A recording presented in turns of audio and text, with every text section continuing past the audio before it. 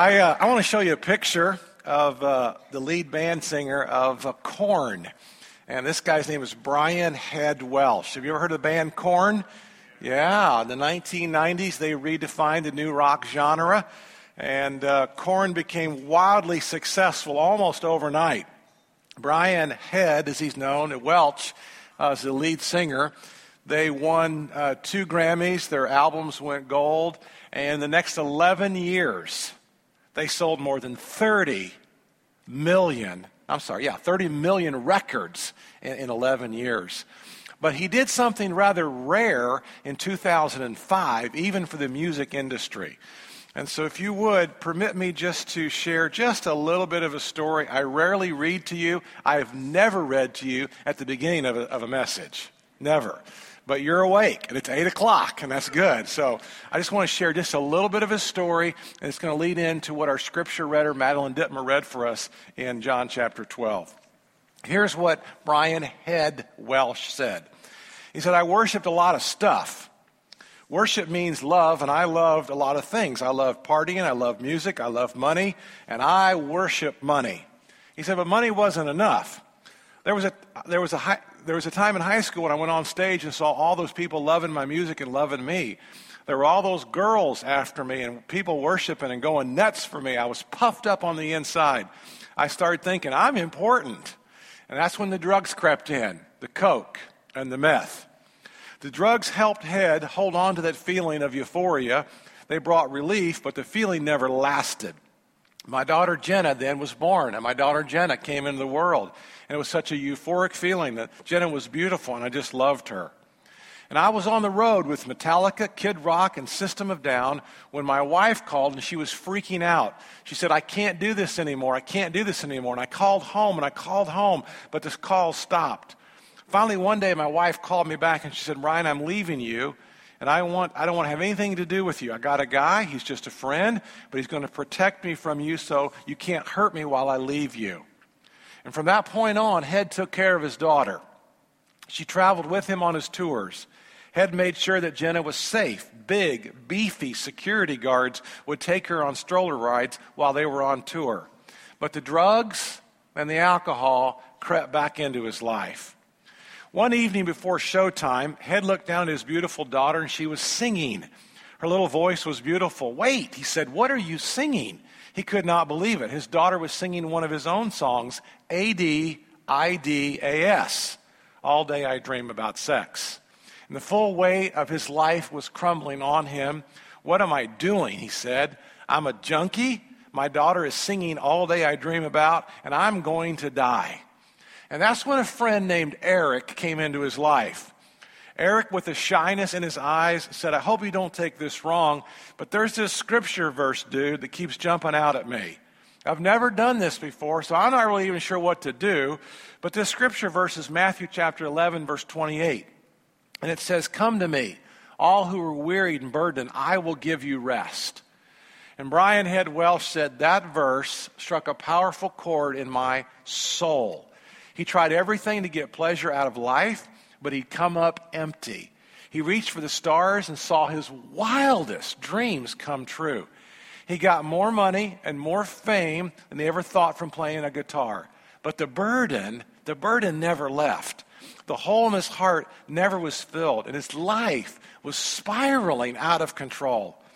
I'm weary and burdened, said Head, and I need rest for my soul. He felt the verse cry into his soul. And Eric, his friend, and his wife invited Head to church. And he saw that verse again. And when Head came to church that morning, the pastor was speaking on that very verse, Matthew chapter 11, 28. He said, I couldn't believe it. I felt God was calling to me. He said, then I went to church, and there God was preaching to me from the pastor. I go home, he said, and I did First of all, he said, I said the prayer. I said the prayer to receive Christ into my life. I don't know if it was real or not, but it was real to me. And then I went home and I did what I always did. I neglected my daughter and I took my drugs. Jesus, you got to take these drugs away from me, he said in one last desperate prayer to God. Search me right now. Search my heart. Take them away. I can't do it on my own. And suddenly, Head said, I felt like heaven invaded earth all around me, and I was just in awe of the feeling of euphoric bliss. I looked up and I was shaking. He said, I felt God. I can't explain it. I can't define it. I just knew God was there. I knew God had heard my prayer. It was so powerful that the next day, he said, I threw away all my drugs and I quit my band. I quit Korn. I'm quitting Korn and I'm going to raise my kid the right way, he said. And then I said to my daughter, Jenna, Daddy's going to be home with you all the time. I'm quitting my career. And her face lit up. She felt so special. Brian admits that in many ways, life after Jesus has been harder.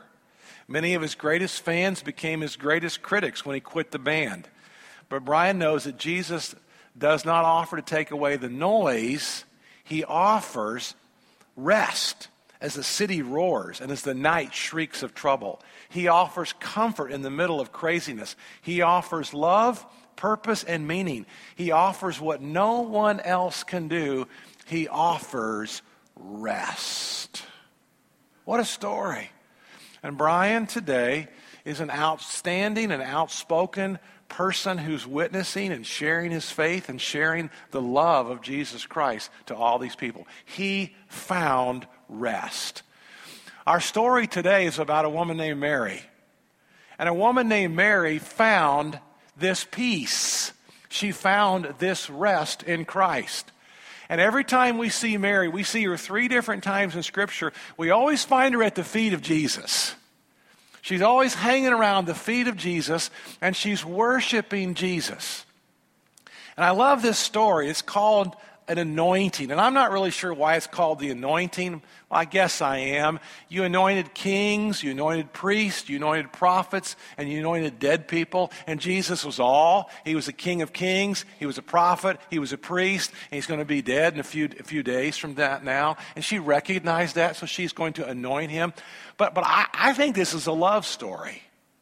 I'm not sure I would call this, it's okay, the Bible calls it, the subtitle calls it the anointing, but I think it's a love story.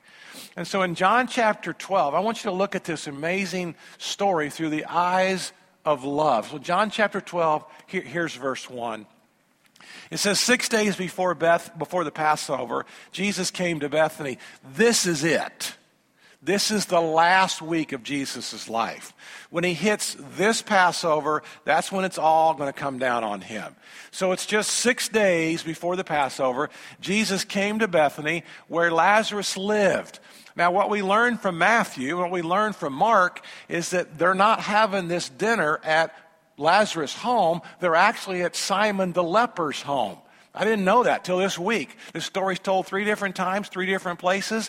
And also in Matthew and Mark, we learn that Mary's going to anoint not just his feet as she does in John, but in Matthew and Mark, same woman, same house, Simon the leper's house. She anoints his head as well as his feet. So they go to Bethany, where Lazarus lived, whom Jesus had raised from the dead, as if you didn't know who Lazarus was, right? So you couldn't figure this out. Look at verse 2. And here a dinner was given.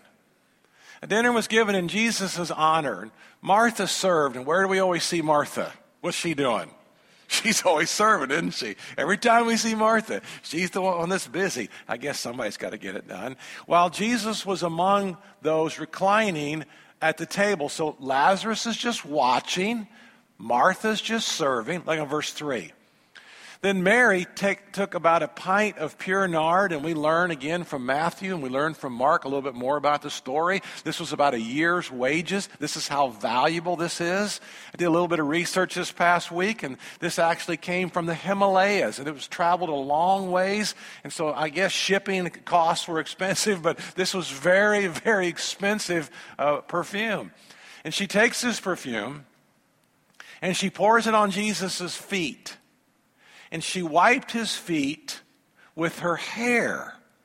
And the house was filled with the fragrance of her perfume. Now, Mary's in love. And when you're in love, love's extravagant, right? when you're in love, you do things that are whimsical. You do things that are grand. You do things that are great. Probably the most phenomenal story I've ever heard about this comes from a Washington, D.C. lawyer who is also a law professor at Pepperdine. Kind of funny. D.C.'s on one coast and Pepperdine's in the other coast. But Bob Goff, G-O-F-F, Bob Goff is a law professor. And Bob Goff said that he and his wife own this beautiful home. There's this large body of water in their backyard. They've got this large, huge porch. And so he said, my wife and I, Maria, we like to sit on the porch. We like to just watch the water. And there's this path, and people come walking through the path. Couples are holding hands. Kids are singing and dancing on the path. And he said, we just love to sit on our porch. He said, one afternoon, late afternoon, he said, there's this young man who just starts waving to us. He said, we don't know the young man. The young man just keeps waving awkwardly long. And so we wave back, hi. And the young man bounces up to our porch. He says, hi. He said, I'm Ryan, and I'm in love. And I would like to use your porch to ask my girlfriend if she could become my fiance. Is it okay if I use your porch? Bob Goff said, well, yeah, sure. And so Ryan just bounced off. He said Ryan came back in about 3 days, and Ryan said, I got another question, Mr. Goff. I know we don't know each other. We didn't met till 3 days ago. He said, but I'd like to know if maybe you and your wife, when I'm on your porch, could you and your wife serve my girlfriend and I dinner? Bob Goff said, I didn't know what to say. He said, my mouth just got open and my wife just stared. And I said, sure. And he said, Ryan just bounced off. He said, sure enough, Ryan comes back about 5 days later. And Ryan said, Mr. Goff, if it wouldn't be too much trouble, he said, would it be okay if 20 of my closest friends could come on your porch and be our servers that night? He said, my wife's mouth is wide open. He said, I didn't know what to say. I said, sure, Ryan, bring 20 of your friends to our home that you don't know, and we'll serve you dinner, and we'll be glad to do it. Ryan bounces off. He's gone now for about 6 days. He comes back after the 6th day, and he says, Mr. Goff. He said, would it be too much to ask? And Bob Goff thought, oh, no, what's he going to ask for now? He said, would it be too much to ask, do you have any speakers? Because I'd really like to dance with my fiance after you serve us dinner. And he said, Ryan, I don't have speakers, but I'll find speakers. I'll get speakers so that you can dance. Ryan's gone now for about 7 days, and Bob Goff said, I'm looking forward to Ryan, because Ryan's crazy. He said, I'm a law professor. He said, but this kid, he just broke the mold. Sure enough, Ryan comes bouncing back. And Ryan said, Mr. Goff, he said, do you have a boat? Ryan, I do have a boat. He said, well, after, we have dinner and after we dance, he said, can we get into your boat and maybe you take us out into the water? And he said, and I'll propose to her at a certain spot in the water. And Bob Goff said, my wife at this point just starts laughing hysterically. Because when you're in love, you will do crazy, extravagant things. And Bob Goff said, so the night came. And there we are, and she comes up to the little porch, and she says, what are we doing? He says, it's okay. And he sets her down. And he says, we've been cooking the food, and 20 of their greatest friends are now serving impeccable service. Then there's music, and then there's dancing. And after the meal and after the dancing, he said, he takes her out by my little dock. And he said, I'm in the boat. I'm going to captain my own boat. And he said, sure enough, he leads her into the boat. She says, Ryan, what are we doing? He said, it's okay. They get into the boat. I'm at the helm. They get into the bow of the boat. He says, and we take off. He says, we get to the certain spot. And right when we get to the certain spot, he said, just in case Ryan got all choked up, he had 50 of his friends on the shore in front of her with candles spelling out the words, will you marry me? And Bob Goff said, I got one up on him. I called the Coast Guard. He didn't see the boat slip in behind us. And right when she said yes, I gave the Coast Guard the thumbs up. And this fire truck from the Coast Guard blew off every water cannon they had, water shooting, water spraying. He said it rivaled a scene in New York Harbor on the 4th of July with the Statue of Liberty in the background. He said Ryan was in love. He knew no limits. He knew no bounds. He would scale any mountain to propose. That's Mary. In our story, this is a woman who had recognized who Jesus was. Nobody else in this scene seems to understand what's about to happen. But when you're in love, you pay attention. When you're in love, you believe what's going on. Now, why was Mary so in love with Jesus? I don't know Mary's story. You don't know Mary's story. Did she realize that she'd been forgiven from such an amazing life of sin? I guess. Was it that Mary understood that Jesus was about to die? Was it that Mary took Jesus' words at what he said? Because when he said, I'm going to lay down my life, did she believe him? Apparently she did. You see, I think Mary realized that she got to be in the family picture. I think Mary realized that she got to be at the family table.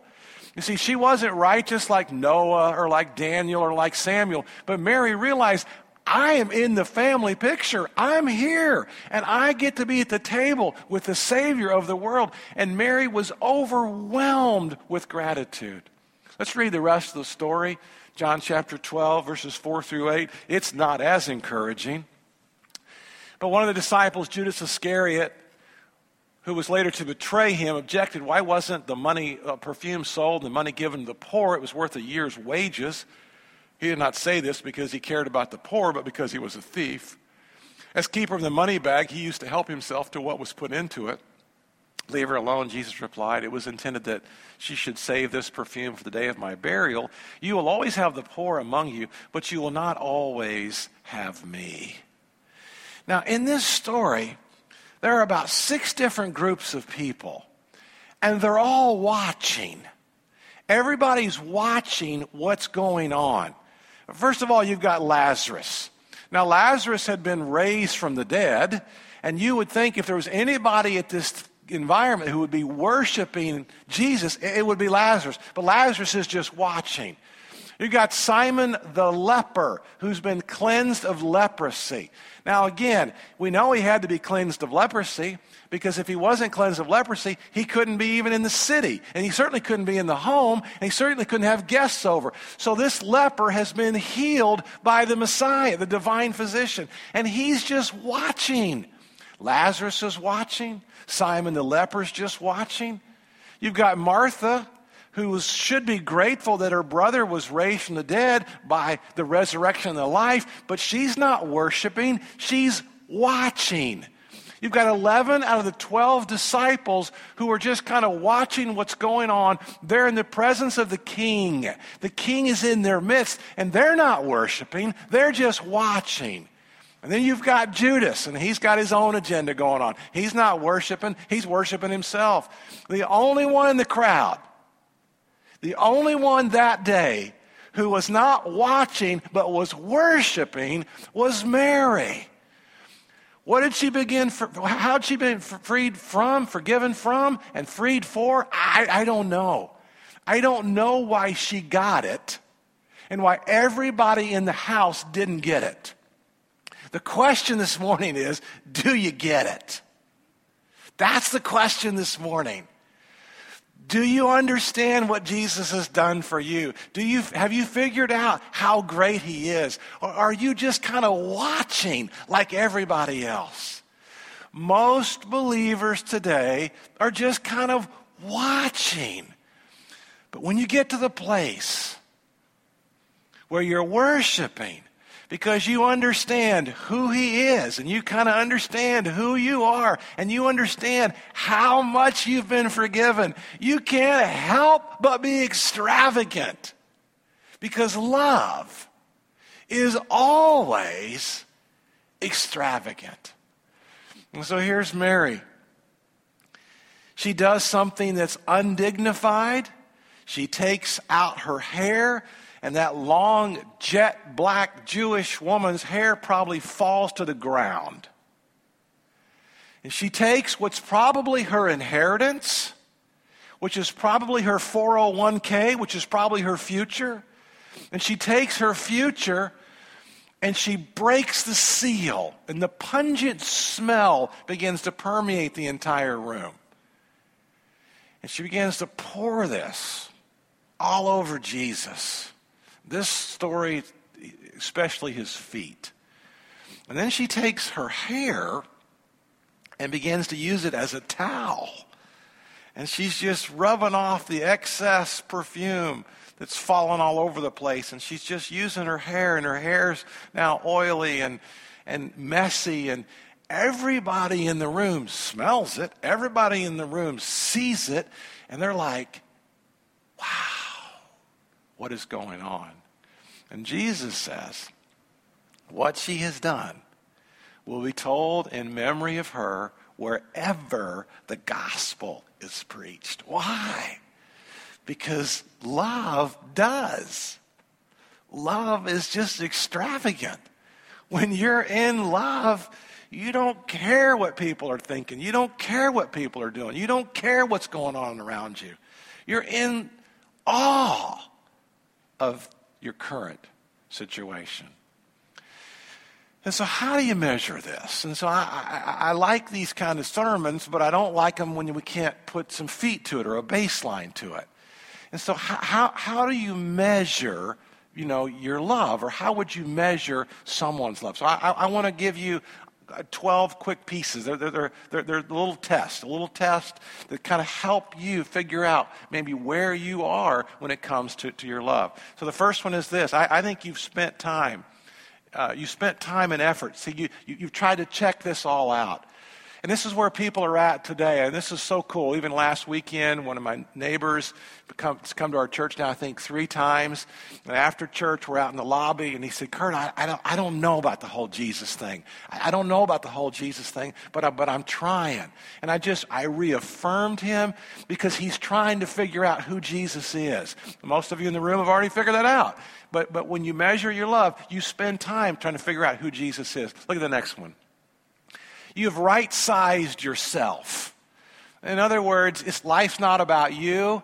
When you're in love with God, when you're in love with Jesus, you figured out to be humble. Nobody's strutting to the cross. Nobody's strutting to the communion table. Nobody's going to strut this afternoon out into the waters of Christian baptism. When you've kind of figured out who he is and who you are, you have I came up with that term myself. You like that? Humble's a better word, but I like the word right-sized. You've right-sized yourself. You understand where you are. Number 3, you honor him. Number 4, you're able to lean in his direction. You serve him. The next one. When you honor him, you love his word. When you're in love with him, you love his scriptures. You love to meet with him regularly. It was just worship. Your heart breaks for what breaks his heart. I like that one. When you're in love with Jesus, the things of this world, the things of your family that break his heart, those things break your heart. You're a kingdom person. You're not just about your little turf. You're about the kingdom of God. You give extravagantly. You trust and obey. And you're moved internally. And so I want to say to you today that the greatest thing that you can ever do is fall head over heels in love with Jesus Christ. And 5 out of 6 people are watching. And one person in the crowd, she was worshiping. And maybe the pushback is, Kurt, you don't know what I've done. You don't know where I've been. We don't know what Mary did. We don't know where Mary had been. We don't have a clue why she was so grateful for who Jesus was. But she was grateful because she understood that she too had a need for a Savior. Maybe you feel like you've disobeyed and you've disavowed and you've just disappointed Jesus in your life. But I'm here to tell you, even Dave, during our communion this morning, he read that scripture in Romans chapter 5. While we were yet enemies, Christ died for you. And so Christ today is head over heels in love with you. I want a church. I want to be a part of a church that's not trying to manipulate people, not trying to cajole people, not trying to make people feel guilty. Some of you have had horrible church backgrounds and people have tried to make you feel guilty or they've made you feel guilty. And that's not the kind of church we want to be. You see, I want you to be here this morning because you want to be here. I want you to be here this morning because you're in love with Jesus and you want to honor him. I know that our offerings could be bigger and greater if I tried to make you feel guilty. I know that, but I don't want to do that. I don't want to make you feel guilty. I want you to give extravagantly because you're in love with the King. I know we could have all our volunteer positions overflowing and filled if I made you feel guilty about all the different. I don't want to do that. I don't think that's really what it's all about. I want you to be here because I think God wants you to be here because you're in love with Him. It's not a I have to, it's a I get to. I mean, can you believe that Jesus died for you?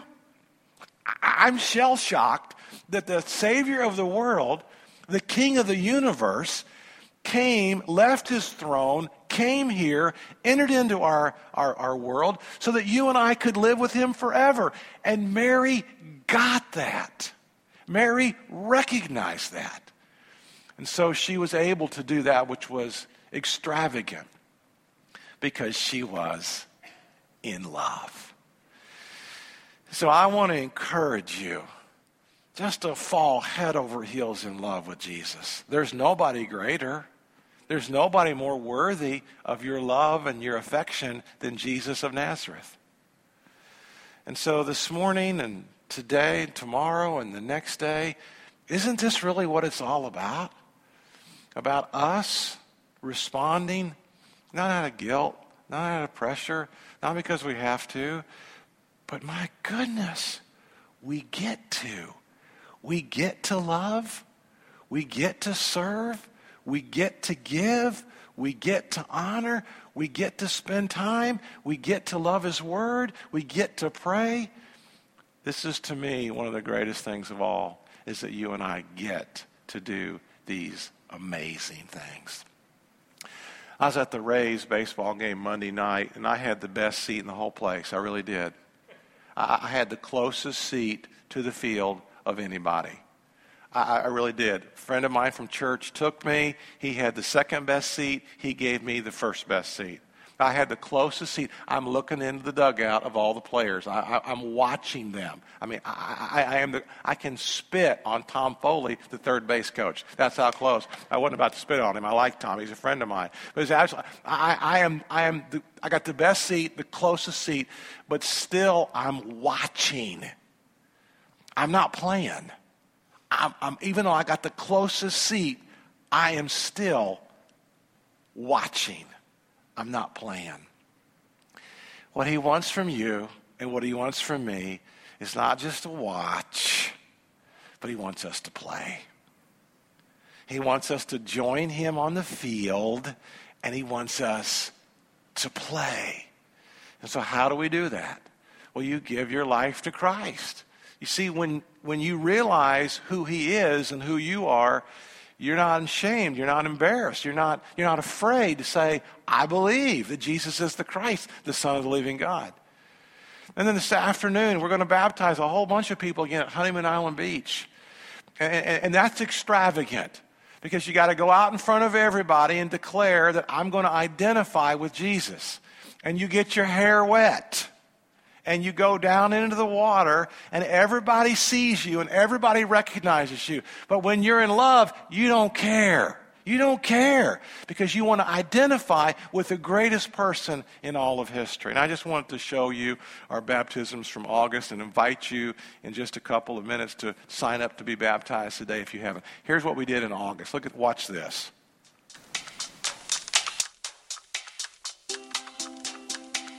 I think the greatest component of baptism is it's an identification with the body of Christ. And so the greatest event in all of history was Jesus' death, burial, and resurrection.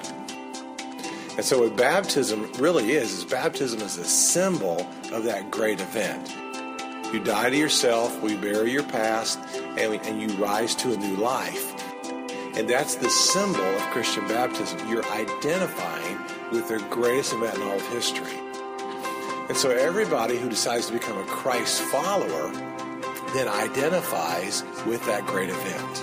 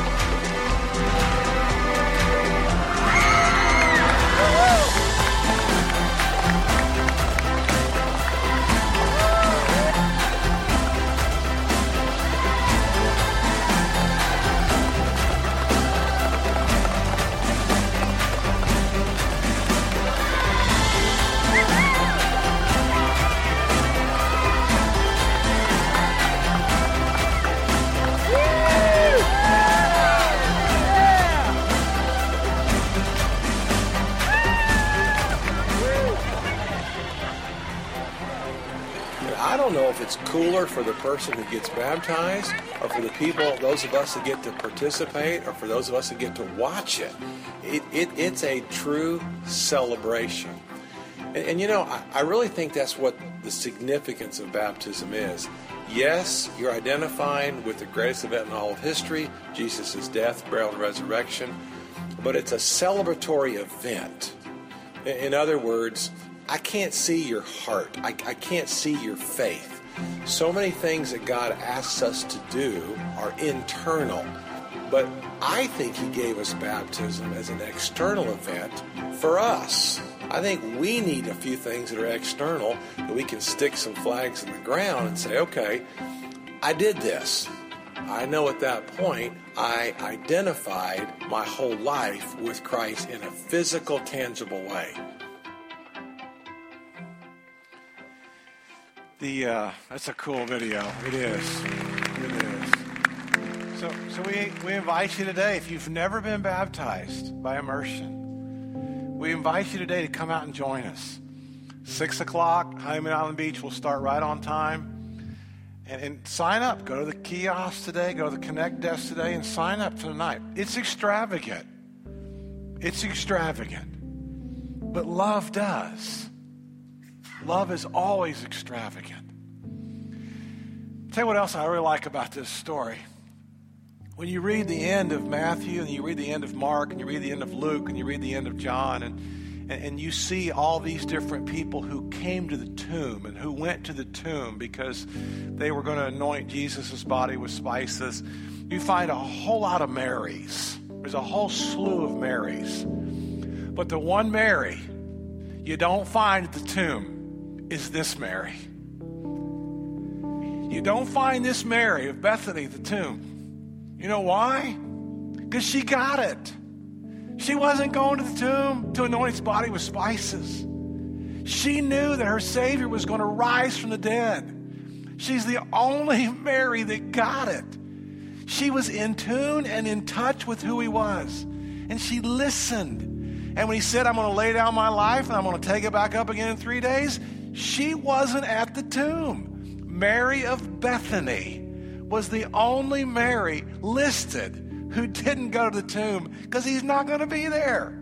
There's no reason to go to the tomb. She's waiting on Him to rise from the dead. That's her heart. That's her passion. That's her faith. And that's what's available for you as well.